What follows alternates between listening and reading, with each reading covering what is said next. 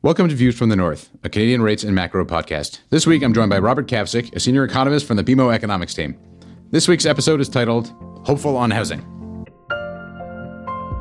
I'm Ben Reitzes, and you're listening to Views from the North. Each episode, I will be joined by members of BMO's FIC sales and trading team to bring you perspectives on the Canadian rates market and the macro economy. We strive to keep the show as interactive as possible by responding directly to questions submitted by our listeners and clients. We value your feedback, so please don't hesitate to reach out with any topics you'd like to hear about. I can be found on Bloomberg or via email at benjamin.reitzes@bmo.com. That's benjamin.reitzes@bmo.com. Your input is valued and greatly appreciated.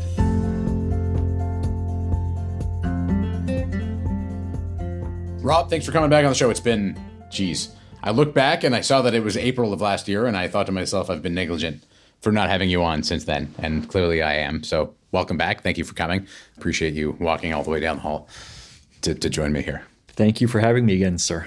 Rob is what I would call an expert on housing, definitely more than me, more than most people. And he also is my go-to guy for all provincial fundamentals as well. But we're going to start on the housing front. We're going to touch on the Bank of Canada as well, last week's policy announcement. But I think that the topic that occupies far too many Canadian conversations is housing. So why not add one more to that?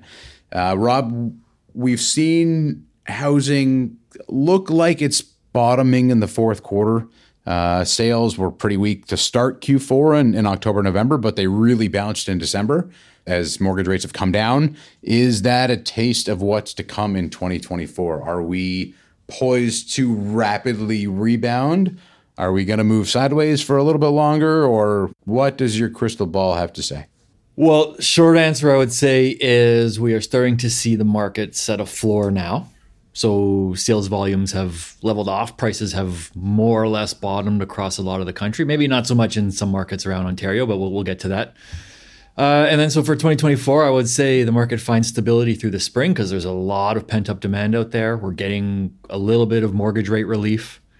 Psychology is improving too, where everyone now assumes the Bank of Canada is going to cut rates in the second half of this year, whether it's May or June or whatever the case may be. The reality is that the market is already starting to look ahead to that, so you're seeing more confidence come into the housing market.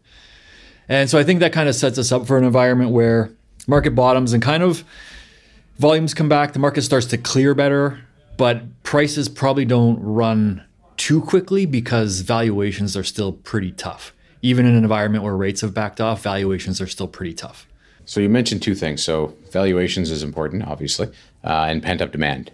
So those two things going to interact with each other. The supply and demand fundamentals in housing, and this is key. And I think this is where probably 80% of people get it wrong, in my opinion, at least. You share my view. So where is the imbalance? Can we build more houses? Is it even possible to build more houses without more people to actually build them? Where is the pressure? And if there's that much pent-up demand, doesn't it mean prices almost have to, at worst case, flatten out? And if you want to be optimistic, maybe there's upside. Yeah, there's a lot to unpack here, right? So supply-demand balance is excess demand, right? Everybody calls it underbuilding or lack of supply. The reality is it's excess demand. And I say that because we physically can't build any more than we already are, right? Remember when the federal budget came out in, I think it was 2022, and they had this very noble goal of tripling the rate of housing construction over the next decade. Sounds great. Our immediate reaction was it's just never going to happen, right? Because the industry's at capacity and various other factors. So the fact that we're actually still seeing housing starts run at like 240, 250, 260,000 per year after the bank has raised rates almost 500 basis points is a testament to just how strong the supply side is. And we really can't do anymore, right? So we look at it as excess demand, and it's kind of come from two main areas. Number one was the bank cut rates to zero, promised Canadians we were going to leave them here for a long time, and basically said, everybody go out and borrow and buy houses. And everybody did it at once. That worked out really well. Yeah. So if you cut the top of that, you're obviously not in a good spot right now. But so there's a big excess demand factor there because there's a big psychological component in the housing market. And the minute the Bank of Canada first raised interest rates, the resale market went dead overnight.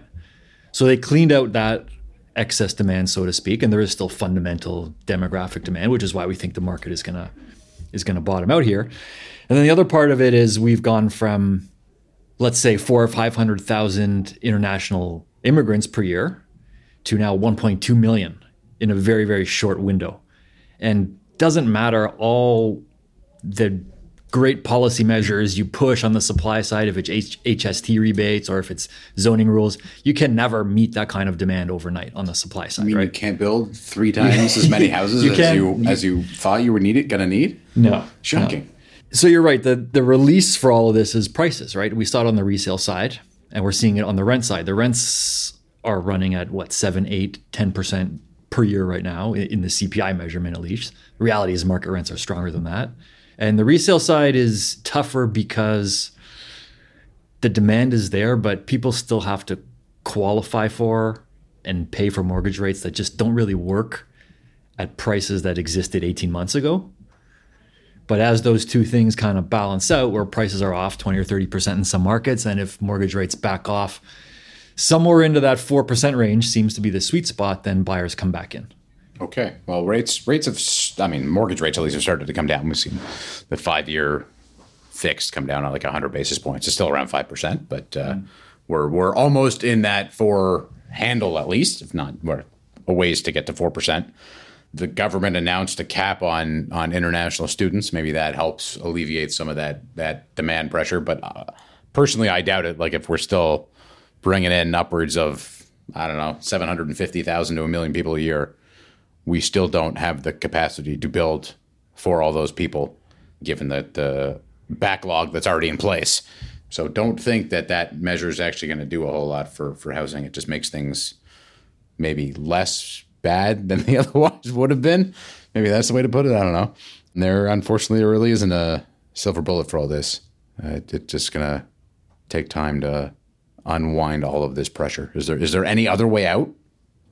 Time, I would say time, right? Look at it the affordability arithmetic. Prices have corrected, let's say 30%, depending on the market, 20, 30%, which has been necessary, but they've corrected because mortgage rates have risen. So your actual affordability arithmetic from peak to now hasn't changed at all, right?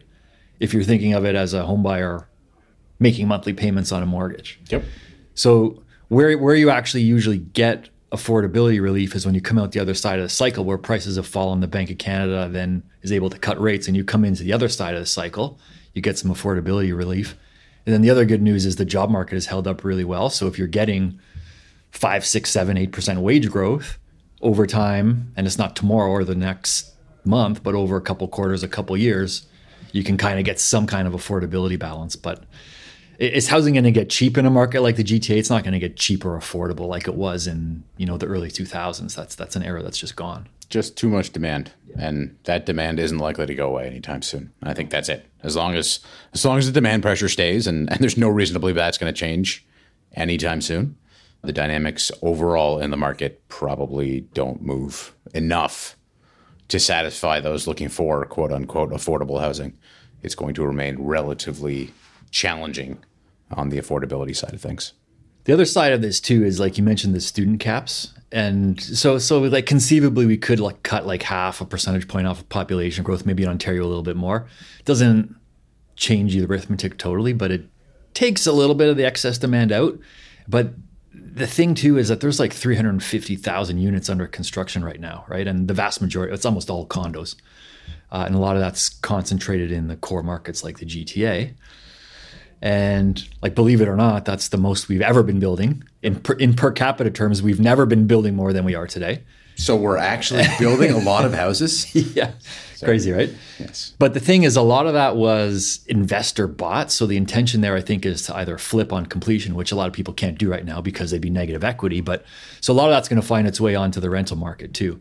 And the mechanics there still aren't great because those people are going to be cash flow negative still, just given where mortgage rates are versus when those contracts were inked. Tells you rents still have to go higher. Yeah. That's what that math tells me is okay, well, if I thought capital appreciation was going to work on this property, it's not.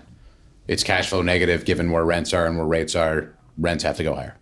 Yeah, but so if you get all of that supply coming in the next like 18 months, 2 years, or whatever the case may be, you maybe get some relief on rent. I'm not saying rents are going to fall, but maybe we go from double-digit rent growth to something more moderate. We'll see. Yeah, we'll see in the market. And problem is in the CPI. The CPI takes so long to pick this up anyway that from like an inflation perspective in the CPI, it's way down the road. I'm not holding my breath on housing softening here as much as I wouldn't mind it, even being a homeowner.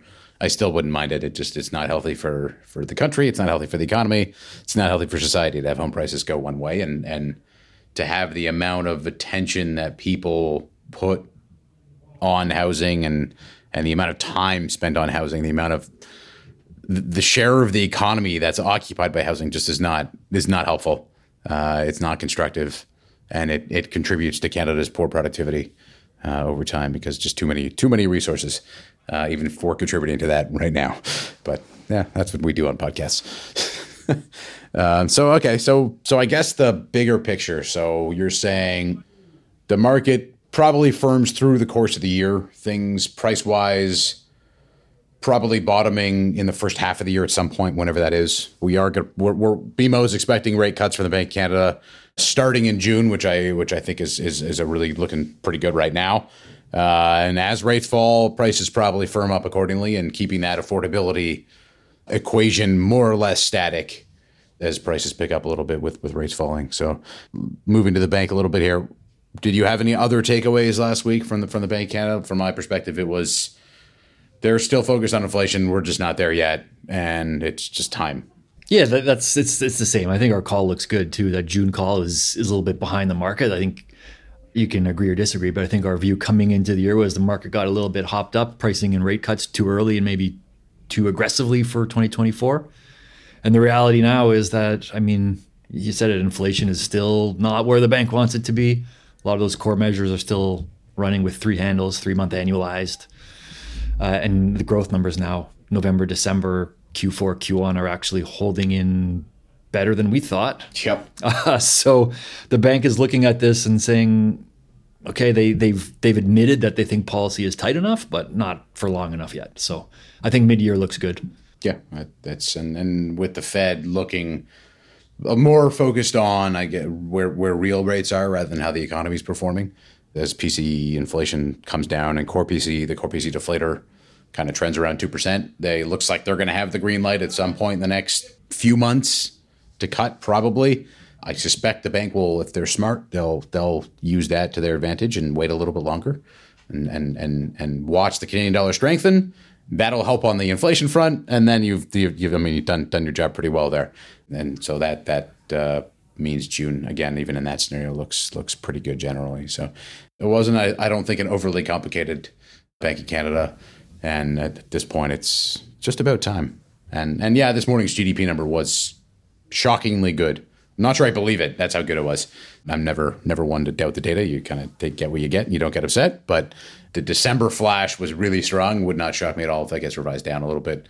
Lots of momentum. It doesn't. I guess you did have housing come back in the month. Like home sales rose a lot in December and rates fell decently. So maybe that sparked some activity. But I don't know. We'll see if that's in any way sustainable or even real at the end of the day once we get the final numbers. But some downward revisions wouldn't shock me here. It seems early for Canada to be rebounding at this point. I have one more question on housing that I forgot to ask. I mean, we talk a lot about Toronto because we're here, but I mean, I'm sure a great many people would tell us that it's not the center of the universe. What? What are you seeing in other major centers? So let's say Vancouver, Montreal, and then say broader East Coast. I kind of want to say Nova Scotia and Halifax, but just say broader East Coast. So if you want to work through each of those, I think that would be helpful. Just so it's not just a Toronto thing, because obviously we're more than that. Yeah, no, it's fair. And we're starting to see some pretty big differences now too. Like unlike early in the pandemic and coming out of it where everybody kind of went down in a liquid and then everybody rallied when the bank was at zero, like across the board, across the segment, didn't really matter. Now we're starting to see some pretty good separation. So I would say top of the list, you would have Calgary and parts of Atlantic Canada. So Moncton's, Halifax, names like that, where prices are at record highs. And They're not running at a double-digit clip, but we're seeing a little bit of incremental price growth from record high levels. So that would be top of the pack. Is that based on strong population growth? Just good inflows of people, lots of people, demand, very simple, demand and supply. It's a ton of demand and attractive valuations and affordability, relative. Right? So look at somewhere like Alberta. Proportionately, you're getting the international inflows pretty uniformly across the country, but in Alberta's case, they're pulling in like another full percentage point on top of population growth from people moving in, mostly from Ontario. You mean Ontario is not affordable, so they're going elsewhere? Shocking. Packing up and leaving, yeah. And what's kind of funny is in the past, you would hear anecdotes of people flying into Fort McMurray for work and stuff like that, or to get a better paying job. But now they're moving just for affordability, right? So out of Ontario and the GTA into Calgary, because the houses are cheap and the lifestyle is good. And anecdotally, you can sell out of Toronto and take $1 million of equity, move to Calgary, live a beautiful life. So you're seeing that in the numbers. It's like 50,000 people per year. So that's supporting it. Bottom of the list, I would say, would be Southern Ontario outside core of the GTA. So those are the markets. When we say markets in some places are down like 30%, it would be those markets. So areas like, Barrie, Guelph, London, Windsor, some of those. And cottage country. Cottage country has been decimated. If only I needed a cottage. Yeah. That would be bottom of the list, and there's not a lot of momentum there. They're starting to balance out a little bit, but those prices are still right on the floor. And then in between is most of those other markets. So Vancouver, parts of BC would kind of be in between. Montreal would be in between. And that's basically how the landscape is. So yeah, I mean, there's even in some of those really hard hit markets in the last like 3 months or so, as rates have come off and the mood has improved, you've seen some of those really deep sellers markets start to improve a little bit, where listings have come off a little bit and demand is coming back. So I don't think you're going to see huge price rebound in those markets that have been hard hit, but at least we're going to probably start to see a floor. So from that perspective, taking all that together, there will be some markets that hang in a bit better and perform a bit better. But overall, the national picture is still pretty uniform. Kind of seems like improving or bottoming, I guess, through the middle of the year and then improving in the back half. And relative basis, everyone will just move according to their relative performance. The other split we should kind of mention here is singles versus condos, and singles in the GTA have already tightened up quite a bit. You're already seeing a lot more activity. Everybody wants a single attached house. That's where the demographic is, and we haven't built them for 20 years. It's the same story you and I have been selling for the last, 10 years we've been doing this. At least. At least. And then everybody can't have a backyard and a white picket fence. And believe it or not, everybody does in fact want a backyard and space when you're having 2 or 3 kids. That whole narrative that we're going to live in condos in the city it's not what people want. So not what I want. The flip side of that is all that condo supply that we talked about, some of that is going to spill onto the resale market. That's coming down the pipeline. So that's going to probably exaggerate that price gap between singles and condos even further as we go through the next year or two. That'll be interesting. That'll be something to watch in whatever year, 2025 or 2026, when we get more of those condos coming online. And you get a bit more of that, I guess, supply skew toward condos versus houses. And maybe people do change their preferences just based on prices. If that price gap moves enough, like if you don't have whatever, $2, $3, $4, $5 million to buy a house and you have $600,000 to buy a condo, well, maybe your mind changes then. Yeah. It'll be out of necessity, not because people don't want a backyard. There's always going to be a bid there. Financial pressures are very powerful. Financial incentives are very powerful, I think. All right. So I think that covers housing and the bank is pretty straightforward here. Why don't we conclude with the provinces? It is almost February, January 31st here as we're recording. Provincial budget season starts in 3 weeks. We get BC in late Feb, and we'll see who else comes out ahead of year end. I assume we'll get most everybody by the end of March. Are there any broad themes that you're expecting? Things looking good, things looking bad? How are provincial finances shaping up at this point in time?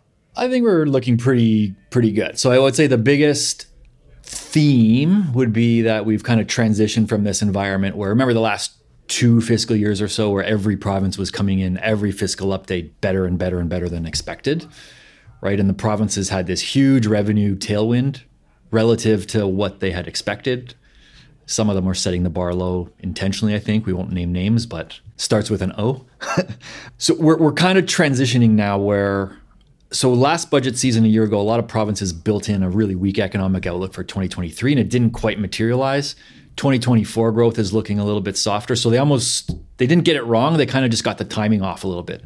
So 2023 came in way better. 2024 is probably going to come in I don't want to say worse than expected, because the numbers we're seeing come in at the end of 2023 are actually suggesting that growth is going to hold up relatively well, but probably more in line with expectations. So all that to say, the big revenue upside surprises are probably behind us. And inflation has slowed too, and that's been a big revenue driver as well. Yep. When nominal growth slows, tax revenues slow with them. From my seat, I think things won't be nearly as bad as I thought they were, or were going to be, given that growth is holding in way better than expected here. And if we don't see things really slow down further in the first half of the year, and I'm looking at the U.S. as much as I'm looking at Canada, just the knock-on effects there. Like the U.S. hangs in well and gets anything close to the growth that we've seen for the past couple quarters. Canada probably doesn't weaken off all that much at the end of the day. And so that means tax revenues probably hang in there. And we'll see where things end up. But you may not need quite as much issuance as feared, call it 6 weeks ago or so, when it looked as though the economy was going to be more or less flat for, 3 to 4 quarters consecutively. Things are looking a little bit better now, which definitely helps. Those percentage points on GDP certainly help on the revenue side generally. Pecking order for provinces, anyone in better shape than anybody else? Just the other side of that last comment is on the spending side too, right? So a lot of provinces have a couple spending issues, let's say, right? So the debt service costs are pretty straightforward. Those are pushing higher. Even on the public sector wage bill side, a lot of contracts that were kind of set pre-COVID with very slow growth rates are now rolling into an environment where we've had a couple of years of big inflation. So they're getting set a lot higher. You're seeing like labor unrest and some pretty big settlements in areas like Quebec. Oh, they're negotiating right now. So that's going to put some pressure on going forward. But you're right. Overall, the balance is still pretty good because the economy is holding up. So budget balances should hold in relatively well. I would just flag those as a few areas of risk. And we have a few elections coming up this year. The bigger election calendar would be 2025, where you get the Ontarios and the Quebecs, I believe, along with the federal government. But this year we get BC as one of the big elections to watch. So there's some spending pressure coming there.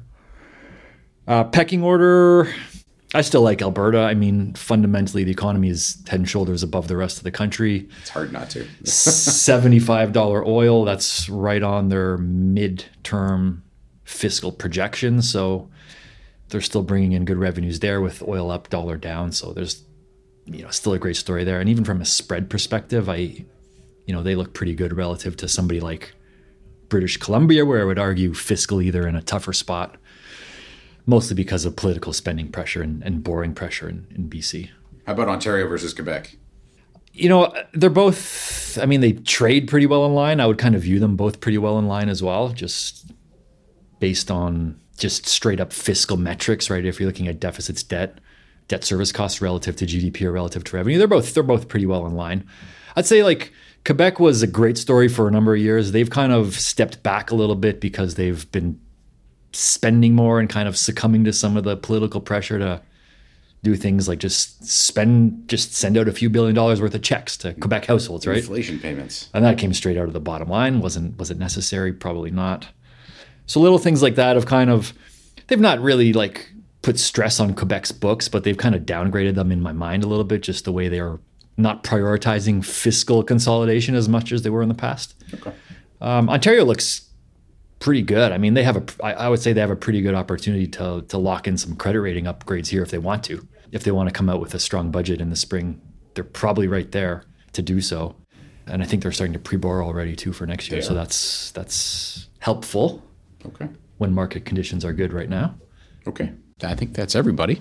There's some smaller guys we haven't mentioned, but I'm going to have Rob back probably either late in the budget season or just after the budget season, and I'll rope in Jordan Sugar, our provincial trader, and we'll get a fundamental and market view on the provincial space at the same time. I think that'll be very topical at the time. So, Rob, thanks for coming on this week. Appreciate your views. And again, I will have you on within the next few months. Thanks. Sure thing. Thank you, Ben.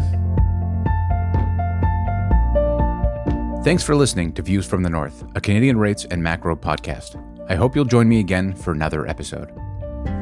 The views expressed here are those of the participants and not those of BMO Capital Markets, its affiliates, or subsidiaries. For full legal disclosure, visit bmocm.com/macrohorizons/legal.